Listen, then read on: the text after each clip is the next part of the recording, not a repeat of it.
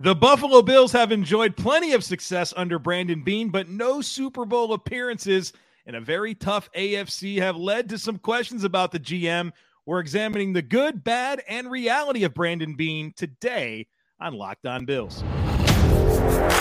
You are Locked On Bills, your daily Buffalo Bills podcast. Part of the Locked On Podcast Network, your team every day.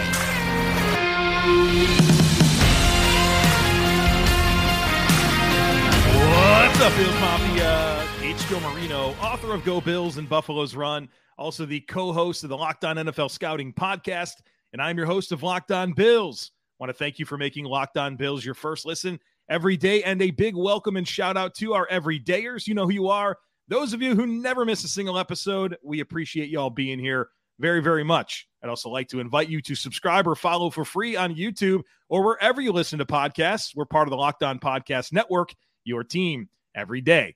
Today's episode is brought to you by Bird Dogs. Go to birddogs.com/LockedOnNFL, and when you enter promo code LockedOnNFL, they'll throw in a free custom Bird Dogs Yeti-style tumbler with every order. Well, folks, if you're on YouTube, you already know what's up. Greg Thompson from Cover One is here, and I wanted to have a Brandon Beane conversation at some point this offseason, and I didn't want to do it alone. And, there's a guy out there that studies Brandon Beane and predicts everything that Brandon Beane's going to do and measures Brandon Beane against other teams all the time. He lives in this headspace. So do I. So I figured I'd collaborate with Greg Thompson to talk about the good, the bad, and the reality of Brandon Beane. Greg, welcome to the podcast. Thank you, as always. Really excited. And how nice is it to talk about a GM that there's finally more good than bad? It's really a nice feeling. Man, we went through them. We're not talking about Tom Donahoe or Marv Levy, right? He was the GM. That was weird. Doug Whaley, Russ Brandon. Today's about Bills general manager Brandon Beane. And so let's start this conversation, Greg, by considering where Brandon Beane is underrated, right? I think we'll get into where we think criticism is warranted. I think we're going to get into the reality of Brandon Beane. But when I say, hey, you know what? Brandon Beane is really underrated at blank. What's that prevailing thought for you? So it's funny. Each of these categories that we, you kind of prepared for and had, I had some initial thoughts, and you go to where, okay, I know he's really good at this. I know I'm going to talk about that. Okay, I know he's, if we're going to nitpick here, I know he struggles there. And you kind of have some of those initial anchoring moments as you're preparing for this. And it's funny, like it depends on what you think of first, how far back you go, what time frame. We're to the point now where there's enough sample size, you can really pick pros and cons in each bucket of drafting, free agency, big money free agency versus, the value signings and stuff like that. And all the different extending or reworking contracts, all the different pieces of it. So one of the things that comes to mind for me, and when I think of underrated, it's going to be something where isn't the first thing that everybody thinks of. Everybody, of course, thinks of the Josh Allen pick and some of the bigger swings and bringing in guys like Von Miller and pieces like that.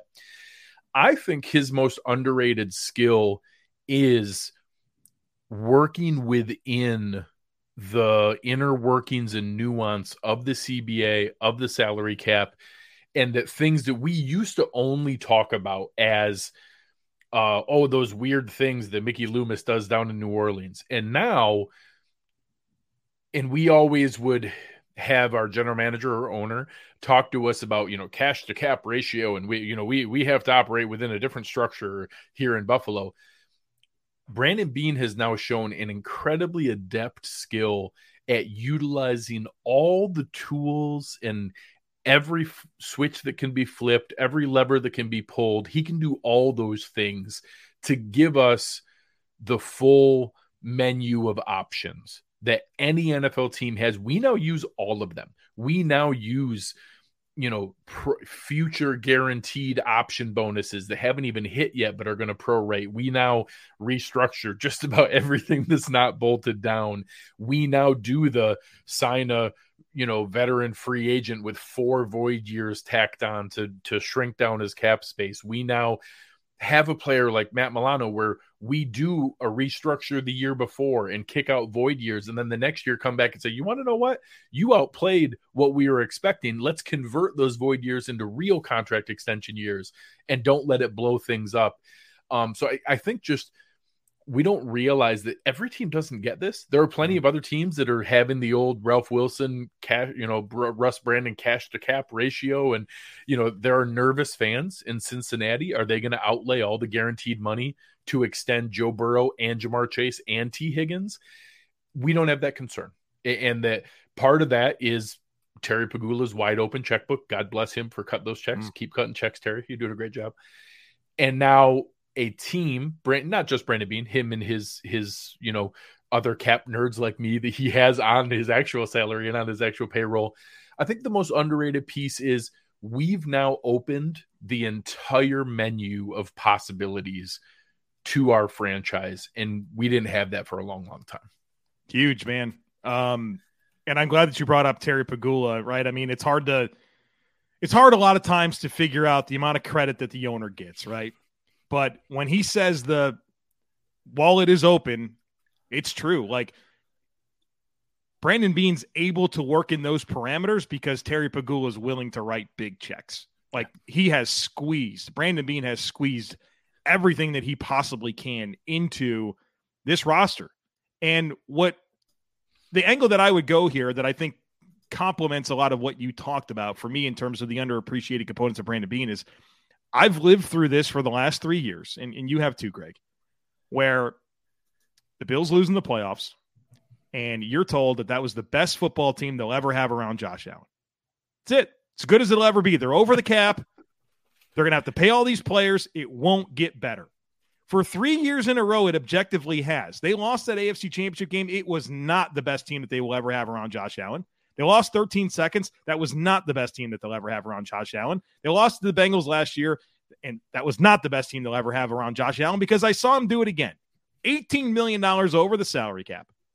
And the players that he was able to add to this roster while literally having nothing, negative cap space, late picks in every round, objectively, this team is better. And so for him to be able to work within those parameters that are available because of Terry Pagula and put together championship caliber rosters, I know they haven't won it yet. I get it. I think he's done a really nice job. Yeah, I think it really goes a long ways. My preferences whenever, don't get me wrong, I think there's some really good owners that really do drive the needle. I think Robert Kraft, annoyingly as it is, I think is a genuinely good owner who walks that line of involvement, but driving forward, being a voice in the league. There's probably some things there that Terry hasn't quite gotten to. But my criteria is hire smart people, cut every check they ask, get out of the way. That's it. That's all I want in an owner. Hire smart people, cut every check they ask, and get out of the way. Terry does all three of those things to a T. He's perfect for me. If you had anything else to bring up here, where would you go for underrated components? There's some others. I think that if I had to pick an area that has the highest batting average, because I think now everything else, whether it's draft picks, big signings, small signings, trades, now you're on a spectrum of like, hey, are there more hits than misses? I'm going to go with his ability to hit on the value signings. I think that's where he's really underrated and does a nice job. That, of course, there are some Vernon Butlers, there are some OJ Howards. He's not flawless, but there's a lot of like this season is looking to line up as maybe our best ever because he pretty much could only go, thrift shopping and looking in the bargain bins. And the amount of the fact that every Bills fan is going to know what I talk about when I say $1.77 million contract, how silly is it that that's going to register with most of the people listening and watching right now is that that's a thing. Because we signed like 6 guys to that contract. We're like, oh, and again, lean into him leveraging every possibility within the CBA. Oh, hey, there's a threshold that's very likely to fall underneath the compensatory pick formula number. If we want to add anybody, hey, here's our number if you want to come get it. And he got, Damian Harris and David Edwards and Taylor Rapp and like impactful real players to come sign for that number. And then the ones that didn't, he circled back later on and waited to sign Poona Ford and waited to sign Brandon Shell and waited to sign, Leonard Floyd, who's outside of that value. He was a real, I won't count Connor McGovern or Leonard Floyd in the value bucket. But that window, we've had a lot more hits than misses. Obviously everybody debates on does like Micah Hyde and Jordan Poyer count under Brandon Beane, and when were phone calls taking place and when were those things happening. But those are the windows where we've had some really nice hits and some really good guys that later on extended, stayed with the franchise later. So I think if there was a second thing underneath utilizing all the tools we didn't have before, I think he's done the highest hit rate on that value signing bucket. Yeah. I'll touch on one other thing here, and that's his ability to find really good people, like good human beings. We've been really proud of the people that have been part of this organization, and Brandon Beane has everything to do with that, right? He signs off on these moves, and you hear players come in and talk about the group of guys, and you hear the high-profile players talk about how they trust the front office to bring in like-minded individuals that will come in and have the right DNA to fit in and be part of the group. And I think he's done a really good job of finding good football players, but finding good football players that fit and want to be part of what's happening in Buffalo. And I think that's pretty special. All right, we're going to get into where some criticism is warranted for Brandon Beane here in just a moment. But first, I need to tell you about Bird Dogs. Absolutely love this brand. Their shorts, their joggers are awesome. They make you look good. They have this stretch khaki shorts, right? They're designed to fit slimmer through your thigh and leg. They give you that sculpted look, and they fit so much better than regular shorts that are made of that stiff, restricting cotton. Bird Dogs fixed that problem. They invented cloud knit fabric that looks just like khaki, but stretches so that you get a way slimmer fit without having to sacrifice movement. I love them. Great for the golf course. Great for date night. I can wear a polo with these Bird Dog shorts, and it's like I'm wearing gym shorts, but they look like khakis, and my wife thinks I dressed up. It's amazing. You got to check them out. They also have this anti-stink, sweat-wicking fabric that keeps you cool and dry all day long. So go to birddogs.com/LockedOnNFL right now. Enter promo code LockedOnNFL. You get a free Yeti-style tumbler with every order. I got to center that up in the page here for those watching on YouTube. That's birddogs.com/LockedOnNFL for a free Yeti-style tumbler. Folks, get you some Bird Dogs, and you won't want to take them off. We promise you. All right, Greg. We gave Brandon Beane some flowers here to open up the conversation, and now it's time to look at, all right, well, where has there been some areas where criticism is warranted? And, I know that he hasn't yet put together a Super Bowl winning roster to go with Josh Allen. And there's a lot of tension out there amongst the fan base about, is there the right stuff in place to maximize this opportunity? Because everybody wants that Super Bowl so bad. But when we really take an objective look at this, where do you find areas of Brandon Beane where there's actually criticism warranted? So I think the best news I can give fans is this isn't that easy to do, to find like the area that you want to give genuine criticism. I actually struggled here for a minute, like picking out what I wanted, because I think some of the initial reaction are things that I don't believe is a thing or a trait. Like I don't think like, oh, drafting day 2 defensive lineman, that's not a thing. Like That's not a skill. That's not something that a person struggles with, because every team whiffs in the draft. Like right now, I know, yours and Kyle's awesome show on at Locked On NFL Scouting, if you guys polled it's pretty unanimous right now who the best GM in the league is. It's probably Howie Roseman. Like I won't even make that argument. He has enough of a track record now. He uses every tool, every analytical element, and leans all the way in and does as good a job as anybody can do. Well, guess what? He's the reason Justin Jefferson's in Minnesota. The man chose Jalen Reagor when Justin Jefferson was sitting there right in front of him, and took one of the biggest first-round wide receiver busts we've seen, when the alternative was one of the best late first-round wide receivers we've seen in NFL history, and he just completely whiffed. That's the best GM in the entire NFL. Nobody bats 1,000. Nobody. Everybody whiffs. Everybody has hits and misses. So, of course, Brandon Beane's also in there. So I want to say, I'm going to kind of be hypocritical of myself. I think Brandon Beane's biggest area of criticism and most warranted is because of the process, because of the parameters he builds in, because their mantra is draft, develop, retain, resign.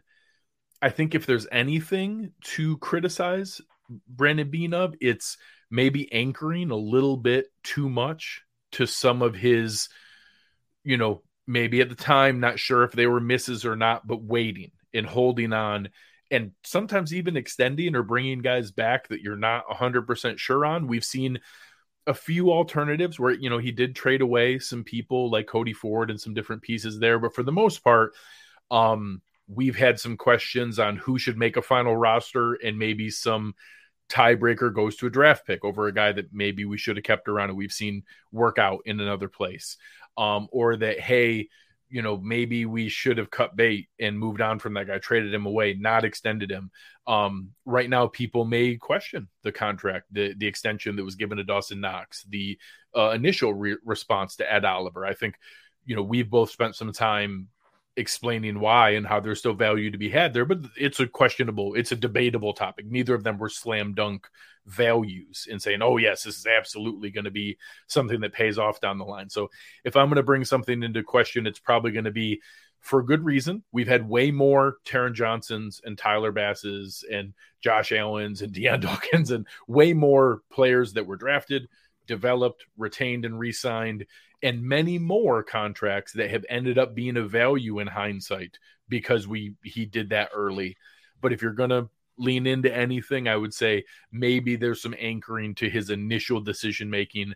And like all of us, wanting to prove himself right, wanting to prove his scouts right, wanting to prove his coaches right, and maybe waiting on a beat too long on a few of those guys. For me, Greg, I'm going to go to a position group where I think that he's really just got a poor track record, and it's guard. I think he's really struggled to stabilize the two guard spots on either side of Mitch Morse. And, look at it like this. The Bills have yet, under Brandon Beane as a general manager, to have the same primary starter at left guard or right guard year over year. It hasn't happened yet. And they've been through some doozies, man. They've been through Feliciano, Brian Winters, Quentin Spain, it's been a revolving door. And the one guy that he hit on was Wyatt Teller, and he traded him too soon. Right. They haven't gotten it right. And there's enough of a track record here for me to say, you know what, maybe you got to rethink how you look at the position. Now they went with another swing in Connor McGovern this year to play left guard, and I think he'll be a perfectly fine left guard. Roger Saffold last year, right? I mean, there's just been some doozies, man. Yeah. Let me flip one around to you on that one. Yeah. Do you think that maybe one of the flaws could be him overcorrecting as he sees things? I know as you talk about your everydayers, I'm proudly a part of that crew. I know that you talked about, was the Ed Oliver extension in response to waiting on Tremaine Edmonds, seeing him flourish in year 5, wanting to get ahead of that? Is him holding on and putting, I don't want to say all the eggs, because I guess one egg is in a Brandon Shell basket, but an awful lot of eggs in the Spencer Brown basket? Is that because of him feeling like he cut bait too early on Wyatt Teller? Is that maybe a thing that he's overcorrecting? That's a good way to put it. And I think you're aware that I'm probably as high as anybody on Spencer Brown this coming year, but I've even said, man, I'd have done a lot more to bring in competition. I was very happy that Brandon Shell was eventually brought in, but I mean, there was a point in time here where it wasn't anything different, right? You lost Bobby Hart, you brought back Quessenberry, you hope Tommy Doyle gets healthy, and that was your situation at tackle. So maybe there is something to that. I think it's good that he did bring in Brandon Shell to have at least a guy that started a lot of games at right tackle and has proven to be serviceable. So that was a great better late than never type signing. So yeah, maybe there is some, maybe there's I learned something here. And that would apply to Spencer Brown. But I think when you look at the guard situation, it has just been zero stability. And look, I can appreciate thinking of guard as a non-premium position. And, as long as you don't have a tomato can in there, and Josh Allen's your quarterback, so he's going to compensate for some O-line deficiencies, and you can reallocate those resources elsewhere. But there has just been too many misses. And so that's where I would say there's criticism warranted when I consider Brandon Beane. I think it's that guard position that just has not been stabilized. Anything else in this bucket you want to get into, Greg? No, I think, like you said, some of it's kind of hard to get into. I guess if I tried to put something reasonable, we've seen, I don't know how you would describe it, maybe too much, I want to say leaning too conservatively on day 2 of the draft. Maybe going this is good. for a bit more, because again, I don't want to try to label something. I don't think like, oh, hey, we can't draft Zay Flowers because the last time we drafted a receiver named Zay, it went poorly. Like, that's people not a thing. think that though, but they do. God, it's absolutely insane. Believe me, my replies show me. So like something, or like, oh man, we don't need another defensive end from Iowa. But that's not a thing. That's not a thing. You can't do that. So I'm trying to figure out, like, okay, there is enough of a trend here that, hey, we haven't been awesome on day 2. Like it hasn't been a sweet spot for us. So what is that? Day 2 is often guys who fell out of day 1 because of some flaw, because of some concern, because of an injury red flag, because of poor measurables. There was a reason that they didn't go in the top 32, or a crazy fast riser that came in, and that there's always this intersection between the two in that group that's top 100 picks. So is there something there where the reason we've missed is that some of our misses are on a little bit older prospects, guys who are a bit of a tweener, that like, hey, they checked a lot of our boxes, but there's a reason they fell to this point. They talked about, hey, if it wasn't for Boogie Basham being on the board, we would have traded down. Well, like, why did Boogie Basham check? Like, I liked him coming into the draft. Obviously, I give Brandon Beane a hard time, but I was wrong too. I was intrigued by the prospect. I didn't understand why we took a second DN, but that's a whole separate conversation. What is it that's sticking out there? So all I can think of is that there's a little bit too conservative of a lean in some of those areas that maybe on day 2, I wish we took a little bit stronger of a swing on upside. Yeah, I'm glad. That was the other thing that I had here was day 2. I think his resume could be better there. Yeah. And I could hear, like, we're recording this like a couple days before it's actually going to launch, but I could hear Bills Mafia in my ear right now saying, you know what, Joe, you better bring up day 2, because while Brandon Beane's out there drafting Cody Ford and AJ Epinesa and Boogie Basham, the Chiefs are drafting Nick Bolton and Creed Humphrey and Nick. Did I say Nick Bolton? If I said him twice, I'm sorry. But those types of players. They got Chris Jones on day 2. Look at the Bengals. They got Logan Wilson and T. Higgins and Cam Taylor-Britt and these Sam Hubbard day 2 picks. Like, he's just not measuring up there. So, like, I get it. Yeah, and I think that is where you can find some of the difference right now in where the Bengals and Chiefs are able to get to compared to where the Bills are. I think he does need to be better on day 2 of the draft. And so, and I brought up the Howie Roseman one, so I'll bring it back to our friends in Kansas City and Brett Veach. I request for our fans to go out and look at the Kansas City Chiefs drafts in 2018, 2019, and 2020. Because they're horrendous. Yeah. And that, yes, they've now had back-to-back years with some really good hits, really good drafts. Everybody talked about how many of their 2022 draft picks played. Some of that was because they had to. They opened up a ton of openings in their roster, and they had no choice. The Kansas City Chiefs won the Super Bowl because Patrick Mahomes, not because they played a bunch of rookies, just FYI. Yeah. But if you go back, they also had a 3-year stretch where they got literally no contributors in 3 full draft classes, and that they happened to have Travis Kelce and Patrick Mahomes and Chris Jones and Tyreek Hill, and it just covered over all of that, and then hit on back-to-back classes. We don't know right now, but Brandon Beane could have just done that. Like, it's not like all of a sudden guys are always good drafters or never good drafters. Teams whiff. Teams have bad draft classes, and that it just doesn't pan out because the very best guys hit 40%, 50%, maybe in runs. Lots of drafts are like 30%. If you get 2 good contributors, it was a good class. So all of a sudden we could have hit on one of those. And that area, I think fans often tell themselves that, oh, that's just the way it is. He is a good drafter or he is a bad drafter. It's not the case. Even our best GMs have huge whiffs, and that they can still come back and hit. I got a great follow-up point that I want to bring up here after a quick break as Greg and I continue this conversation today on Locked On Bills focusing next on the reality of Brandon Beane and where he is among the NFL GMs. Greg, to kind of build on the point that you made there about Brett Veach and some of his lulls, if you will, as a drafter, I can think of no greater example than John Schneider with the Seattle Seahawks, who he had a couple of drafts where, this dude, he was unbelievable. Bobby Wagner, Russ Wilson, Cam Chancellor, Earl Talk Thomas, about day 3 Richard Grand Sherman. Slams. Just unbelievable drafting. And then he went like 6-7 years. I would have said 8. If you had asked me, I would have said 8 years. He went forever. And then guess what? Somehow last year, he found himself again, right? Yeah. 2 tackles, 2 corners, like premium positions hidden out. Ken Walker. Yeah. Cross, Lucas, Tariq Woolen, Ken Walker, Kobe Bryant. And all of a sudden, John Schneider's back. And then it feels like he had another good draft, right? Yeah. This stuff happens, man. Howie Roseman. There was a big talking point. I have a lot of friends that are Eagles fans. And I remember having conversations with them where they're coming to me and they're like, Joe, Howie can't draft. He can't draft. The only Pro Bowler he's drafted has been Dallas Goedert, right? Or some kind of crap like that people would tell you.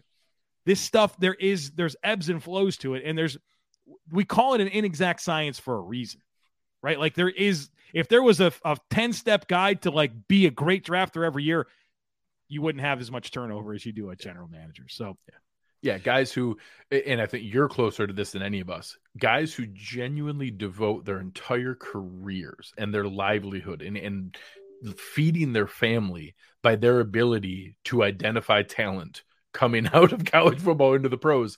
Those guys are probably below 50-50 in their ability to do that, let alone all the rest of us. And again, you're closer to them than you are with the rest of us that I lump in there. And the fact that you genuinely scout these players. So I think the standard we hold everybody to is always grossly tilted towards recency bias and unfairly measured against a standard that isn't realistic. And I think the sooner that we see that, like our examples for Roseman and for Schneider are perfect, and Veach, they're like really, really good GMs. No one's going to argue any top 5 right now. If you stack them up, they're top 5. Top 5. And they also had ridiculous periods of time with all misses or very, very poor track records. So let's get into the reality of Brandon Beane.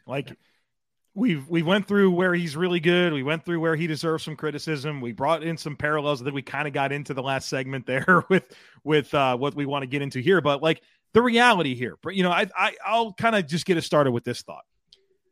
I think Brandon Beane's an outstanding NFL general manager, but because the Bills have not won a Super Bowl, there is just a different lens that he's viewed. There's tension. People are anxious. We all want the Super Bowl so bad, like in a big way. And because it hasn't happened yet, the scrutiny is very, very significant.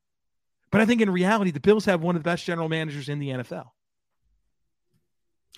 I agree. When you said earlier it's top 5, he's the top 5 for me. Now, I won't fight back when other objective parties might have him 7th or 9th or something, because he hasn't won a Super Bowl. And if you want to have the tiebreaker, go to GMs who have, driven Super Bowl winning rosters, by all means. I will respect that, and I will not fight against that within reason. There's a handful I'd probably nitpick.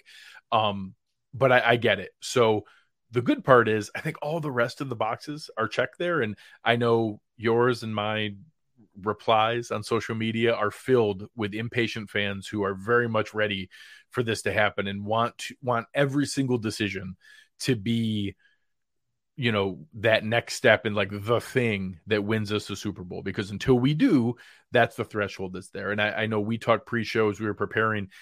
The Bills and the Eagles fan bases, Philadelphia fans and Buffalo fans, have a lot of correlation. Super rabid, well-respected, maybe a little on the cynical or negative side of things, and a little emotional in their reactions to things. And that just getting that one has now given this huge release of tension in that Philadelphia fan base. And that now last year's season can be viewed as a success. They didn't win the Super Bowl. They lost the Super Bowl, but it's not the worst thing that's ever happened, because, hey, it was a really good season. And yeah, we won one a couple years ago, and it would have been cool to win another one, but it was still a really good season. We're excited about the future. Look at how talented this roster is. There's no woe is me, disastrous view from Eagles fans for losing the Super Bowl, because they're able to have that perspective because they got one. So until Brandon Beane delivers that, he's going to be viewed in a more critical lens. He's going to be held to that standard of, yeah, but it's not going to be good enough until we do. Yeah. The reality that fans need to accept is he's exceptional at this job.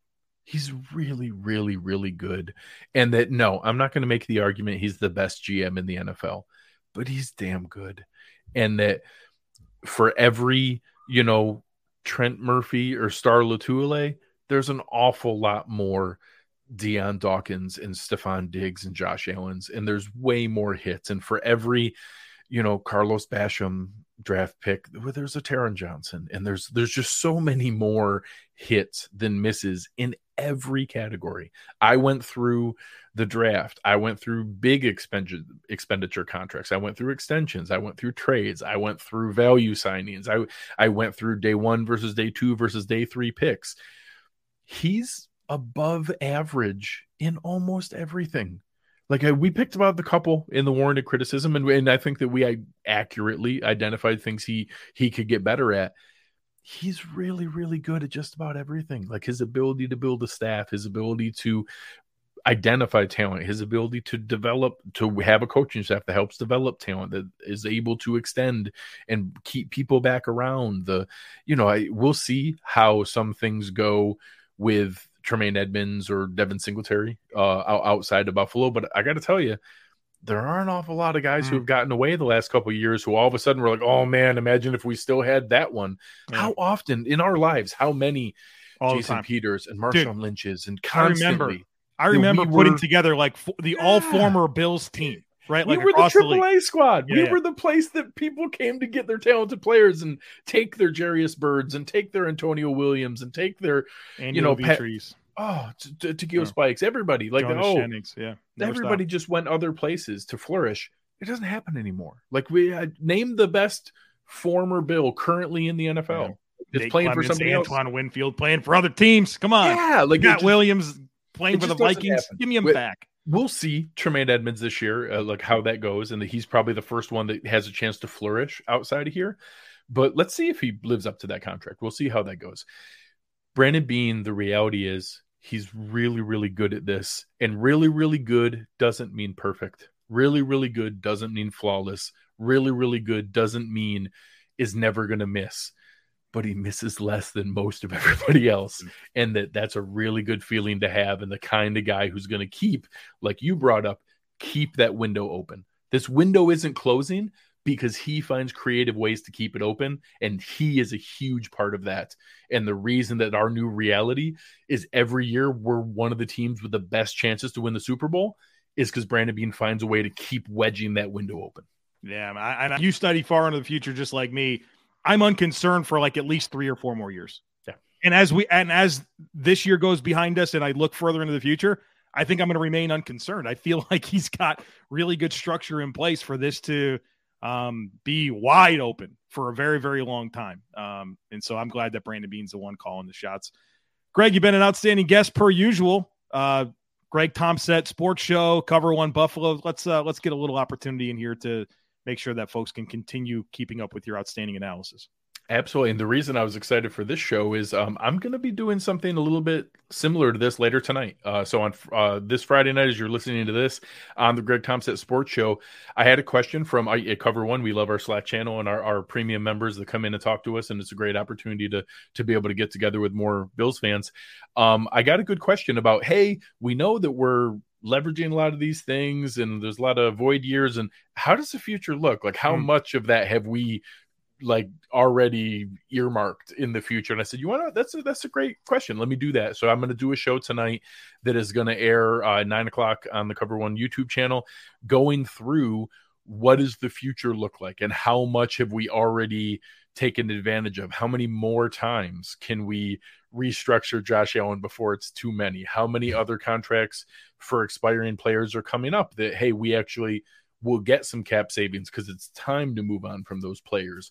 Different things like that I can give an idea where I think the cap is going, where I think some of the things align with the Bills' options and how much trouble do we have coming forward. And I got a sneak preview. We got some good news. Check it out, folks. I definitely will be. Greg Tomset on Twitter at Greg Tomset Cover One Buffalo, Greg Tomset Sports Show.